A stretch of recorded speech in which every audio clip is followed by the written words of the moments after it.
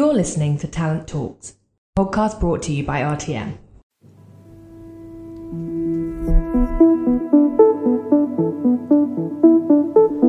Nobody's got talent acquisition right yet, or so says RTM's Managing Director, Graeme Paxton. CEOs will often stand up and say that people are the most important part of their business, but time and time again, organisational decision-making just doesn't reflect this claim.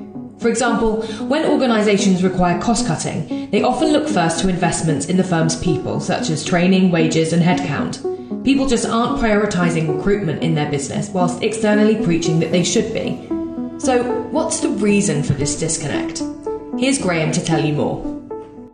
I think this is because of a fundamental disconnect in a business, really. If you were to grab a CEO, any CEO of any FTSE 250 business and ask them, what the most important asset in their business is, every single one of them is trained, if not genuinely believes that their people are their most important asset.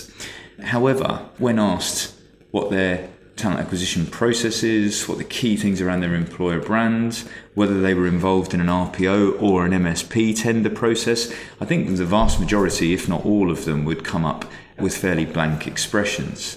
And that paradigm is something that really needs to be explored if a business is to truly get its talent acquisition structure right and value talent acquisition as a strategically important element of their business.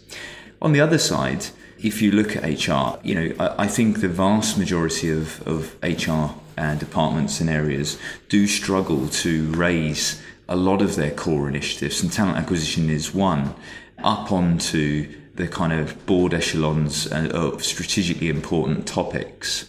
And, that becomes a serious problem. So fundamentally, there are two key disconnects that stop talent acquisition being seen as a genuine strategic driver for a business. So it's clear that people aren't looking at talent acquisition in the right way. Too many businesses can't see past its administrative function. But for those brave businesses that are thinking about talent acquisition in a strategic way, how can they get it right? Let's go back to Graeme to find out. So, in addressing these issues, I think there are two big things that people need to realise. Talent acquisition can affect your bottom line and does every day affect your bottom line. In the vast majority of businesses, your headcount costs are your most expensive balance sheet item. So getting the right ones is really important. And starting to realise that talent acquisition is the absolute precursor for that. But also realising that talent acquisition doesn't start when a manager has a vacancy. Talent acquisition starts on a Saturday afternoon over Christmas when people are sitting around unhappy in their own job. Do they think of your business, your brand, as the saviour, as their way out of their current stagnation? So if you look at that, it also then doesn't stop at the point when someone's made a hire or started a new business.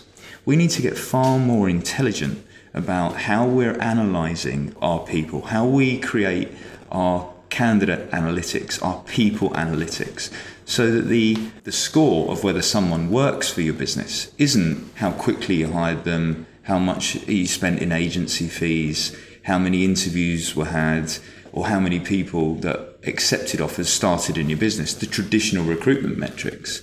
We've got to start thinking and judging our recruitment process based on how many people stayed beyond a year, how many people stayed beyond 2 years, how are we affecting gender imbalances, BAME imbalances, how are we measuring people who are performers in your organisation way into the future? What type of person enjoys working in your business? How do you find more of them? How do you inform the talent acquisition process in there?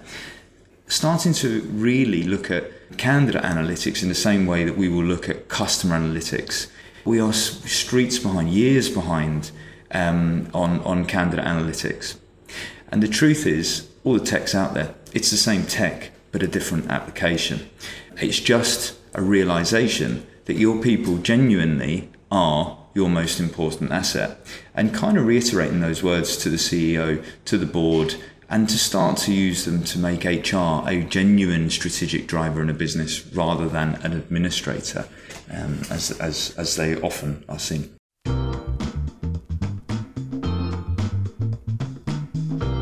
So what have we learned?